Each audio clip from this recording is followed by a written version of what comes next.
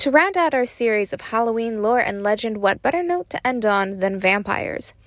Count Dracula, Nosferatu, Barnabas Collins, Count von Count, Lestat, Spike, and even Edward Cullen all shape our understanding of vampires, from the highly dramatized, old-as-time archetype to the brooding, secretive characters we know today.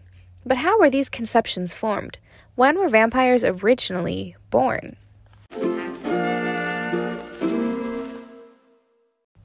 So, I've compiled a very scientific list of widely agreeable vampire traits to help us understand what a vampire is. 1. Drinks blood, preferably of the Homo sapien variety. 2. Has fangs to drain said blood and alternatively turn their victim. 3. Hates sunlight, possibly drains their strength. 4. May be able to shift into bats. 5. Possibly have powers of hypnotic manipulation. 6. Cannot see their reflection or cast a shadow. And 7. Warded off by garlic. More modern vampire features might include sparkling in the sunlight, inhuman strength, speed, and overall heightened senses, and lastly, aggressive mood swings. But where did it all come from?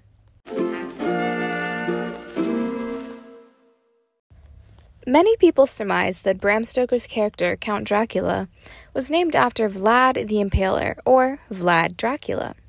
Vlad was born in Transylvania, Romania, and was described as being a just and entirely cruel ruler. His nickname, Vlad the Impaler, came from his style of battle against enemies.